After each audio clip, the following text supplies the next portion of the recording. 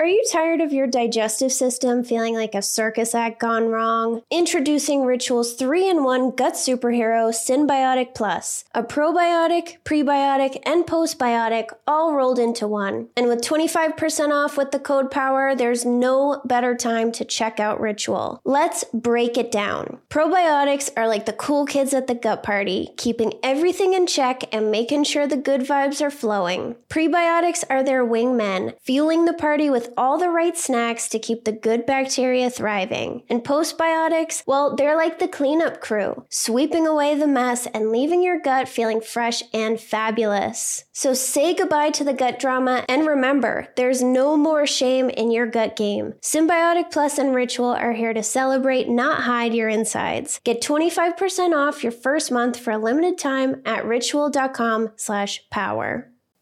Tossing and turning all night like a salad? It's time to put those sleepless nights to bed for good. Enter Tanasi, my sleep saviors, and they have science to back up their sleep, anxiety, and pain-relieving powers. Back in 2016, they invested a $2.5 million grant to Middle Tennessee State University to study the hemp plant. Turns out their special patent-pending CBD-CBDA formula is twice as effective as CBD alone and can be more effective than over-the-counter ibuprofen, acetaminophen, and aspirin. So if you're tired of tossing and turning like a rotisserie chicken, then Tanasi's got your back with their range of great products from tinctures to gummies to lotions. Tanasi is my go-to when I can't sleep or I have way too much anxiety. I'm so glad that I discovered them. So go to Tanasi.com and use the code POWER to get 25% off your order. That's Tanasi.com, Tanasi, to get 25% off your first order with the promo code POWER. Sober Powered is sponsored by BetterHelp. I was a stress drinker, and I thought, if only I didn't have so much stress, I wouldn't have to drink this much. But do you know why I had all this stress? Because I didn't have the skills to take stressors off my plate, so they built up and wore me down. Some stressors are big and others are small, but carrying around 25 minor annoyances is going to have an impact on you. Plus, did you know that alcohol messes with our stress response system and decreases our ability to handle stress? It makes small things seem like a much bigger deal. Learning how to manage stress and take things off my plate has changed my life. I'm calm, I'm less reactive, and I believe that I can handle whatever comes my way. I feel proud of the way that I handle things now. You can get there too. Get it off your chest with BetterHelp. Visit betterhelp.com/sober to get 10% off your first month. That's BetterHelp, HELP.com/sober.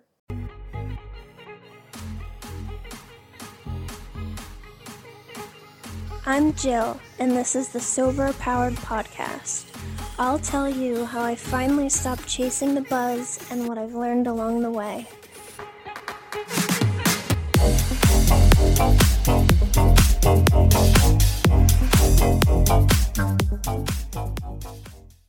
Welcome back to the Sober Powered Podcast. I'm Jill, and if you're new here, I'm a sober scientist who talks about the science and psychology of addiction. If that sounds interesting, please subscribe. Today I'm going to talk about gray area drinkers. I'll explain the idea of the popular saying rock bottom is where you stop digging, what misery threshold is, and how positive alcohol expectancies play a large role in how we drink. I think gray area drinkers have a unique challenge of not having their drinking be bad enough to quit, but having it be bad enough to make them miserable all the time. So I'll discuss this idea in this episode. Before we begin this episode, I want to make you guys aware of some exclusive content that I'm offering through Patreon. So if you sign up to become a patron of the podcast, it's anywhere from $1 a month to $10 a month, and some of the goodies that you can receive for your contribution and support are things like an extra bonus episode per month and weekly deep dive videos. So the additional episode is going to be based on whatever my patrons request, and the deep dive videos will be about the podcast episode for that week. So if you have more questions about becoming a patron, the link is in the show notes, and feel free to send me an email or DM me on Instagram and I can explain it to you. So with that, let's dig in.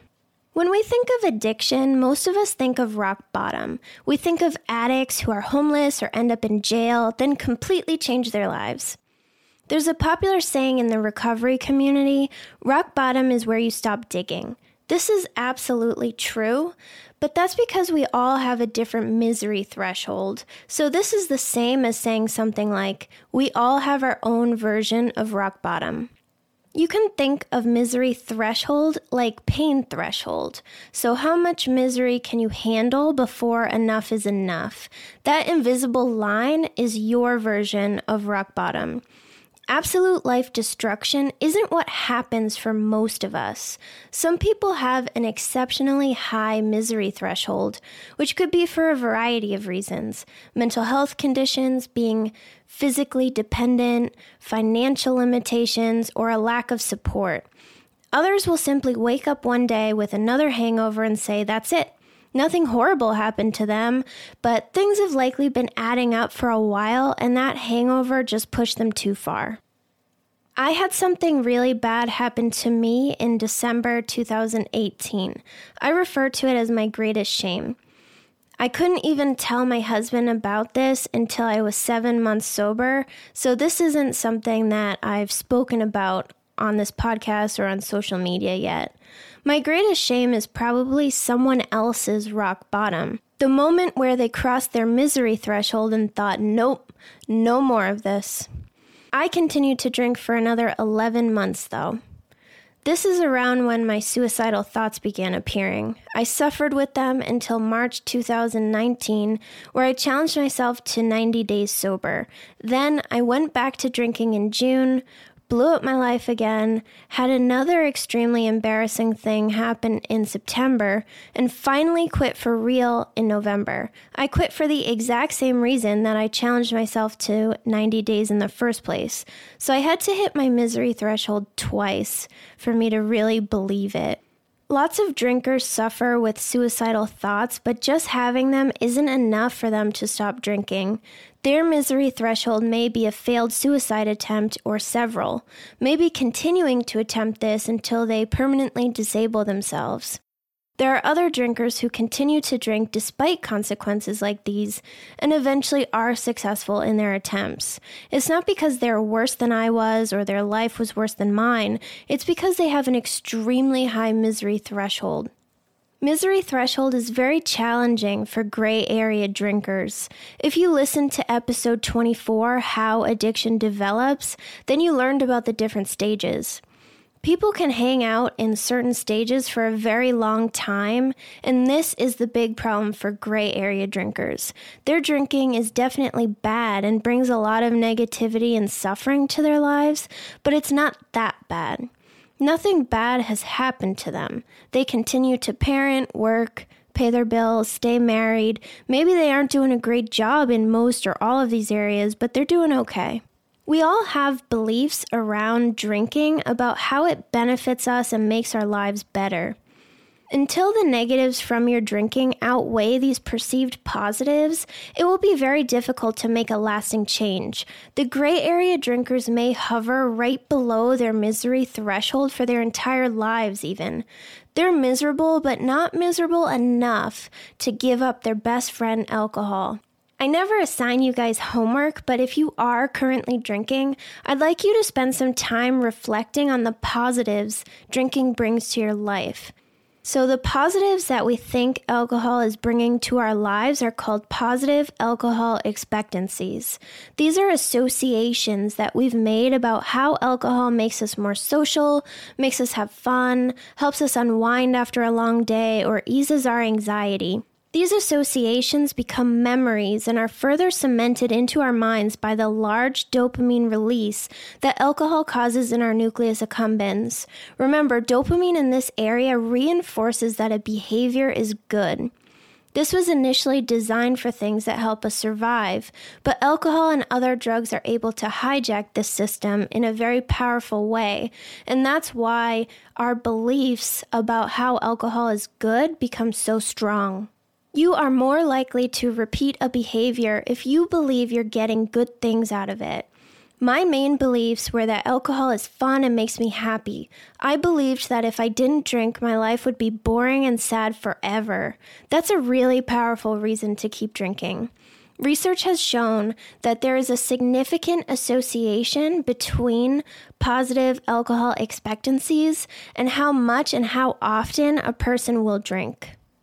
In psychology, expectancy theory is the idea that we will be motivated to do some behaviors over others because of what we expect the outcome will be. Humans are motivated to choose behaviors that maximize pleasure and minimize pain. This is one reason why it's so hard to stop drinking, because alcohol provides an instant reward. You don't have to do anything to get this reward. Even just the anticipation of drinking provides a reward. It's hard to make the other choice when you know it's more painful and less pleasurable. When something happens that makes the pain of drinking again outweigh the positives of continuing to drink, it creates the expectation that drinking leads to negative things, making us not want to drink. There's an interesting study from 2015 that looked at the role positive alcohol expectancies play in a college student's propensity to binge drink. The positive alcohol expectancies that they looked at were breaks the ice, enhances social activity, facilitates a connection with peers, gives people something to talk about, facilitates male bonding, facilitates female bonding, allows people to have more fun, gives people something to do, makes women sexier, makes men sexier, and makes me sexier. Researchers found that students who agreed with more of these statements were more likely to binge drink in the past 2 weeks. A little more than half of the participants agreed with each statement, with the most agreement being about feeling sexier. Over 60% of the participants felt that alcohol made them sexier. I think this is really interesting, actually, because if you listen to my episode about alcohol and sex, drunk Jill was not sexy, and she knew it.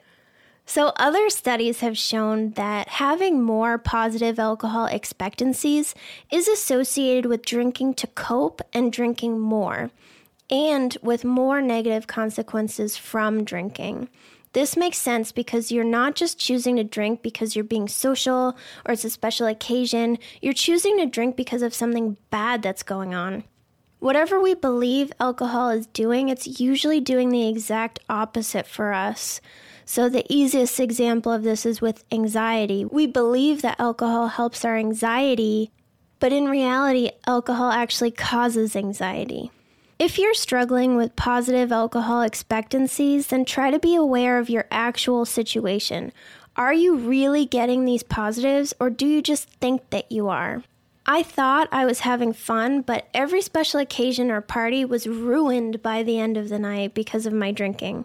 I thought alcohol made me happy, but I've never experienced anything more miserable than being awake in the middle of the night thinking about how much of a loser I am.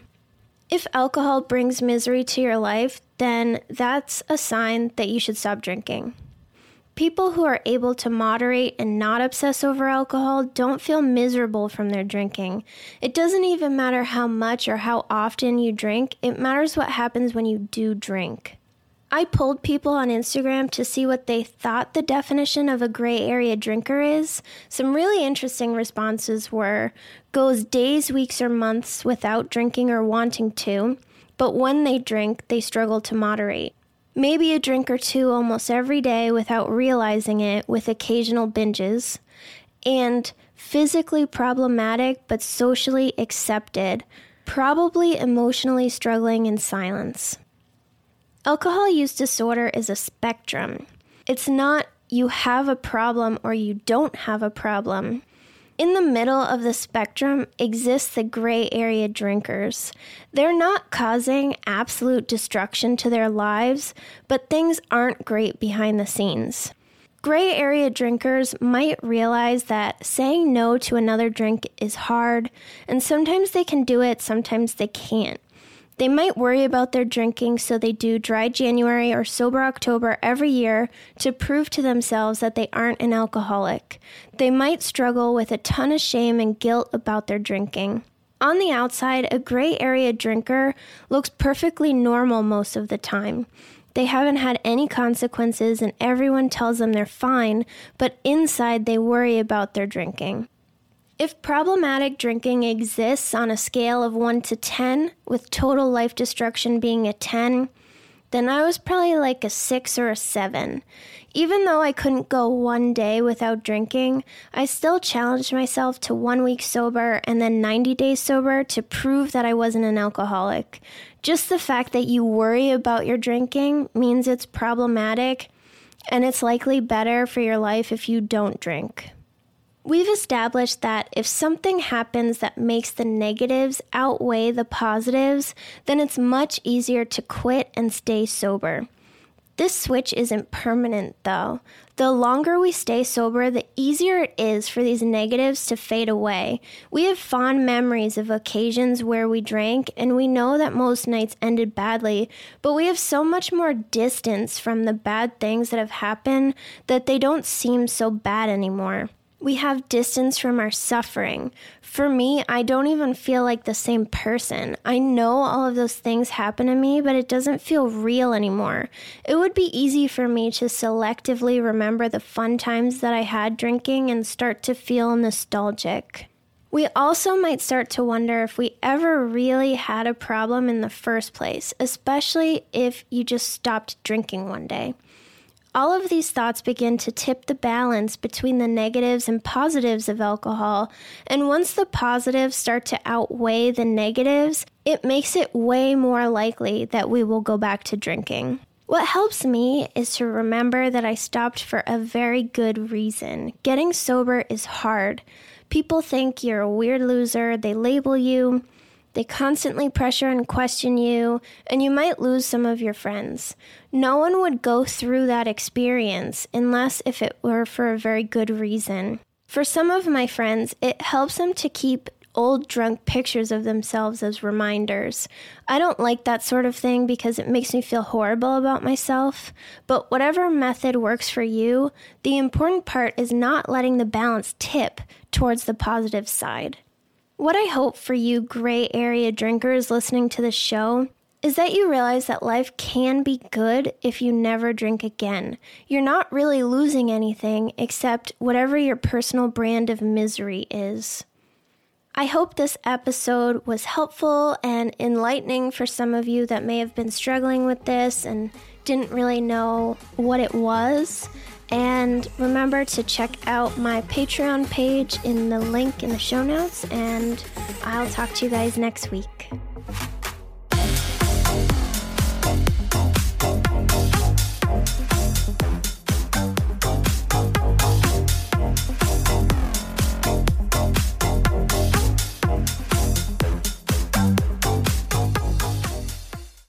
Oh, hey, it's Erin. And I'm Michaela, and we're the hosts of the Two Sober Girls podcast, and we are on a mission to spill the wild truth about sobriety. Forget the rosé all day cliche. Sobriety is flipping amazing. Absolutely. It's not just about quitting the drink. It's a gift you give yourself and your loved ones. So what are you waiting for? Break up with that old toxic relationship with alcohol and let us show you the possibilities. And here's the thing. Everything your precious heart desires becomes way easier without the influence of alcohol. We're not just two sober girls. We're also wellness coaches. We're here to show you how to optimize health, lifestyle, and beauty, feel sexy and alive as F. So stay tuned because we're rolling out new episodes every Monday wherever you get your podcasts, and trust us, they have your name written all over them. We can't wait to share the magic of sobriety and wellness with you. Subscribe to Two Sober Girls podcast today and come follow us on Instagram for behind the scenes action and send us a DM. We can't wait to meet you.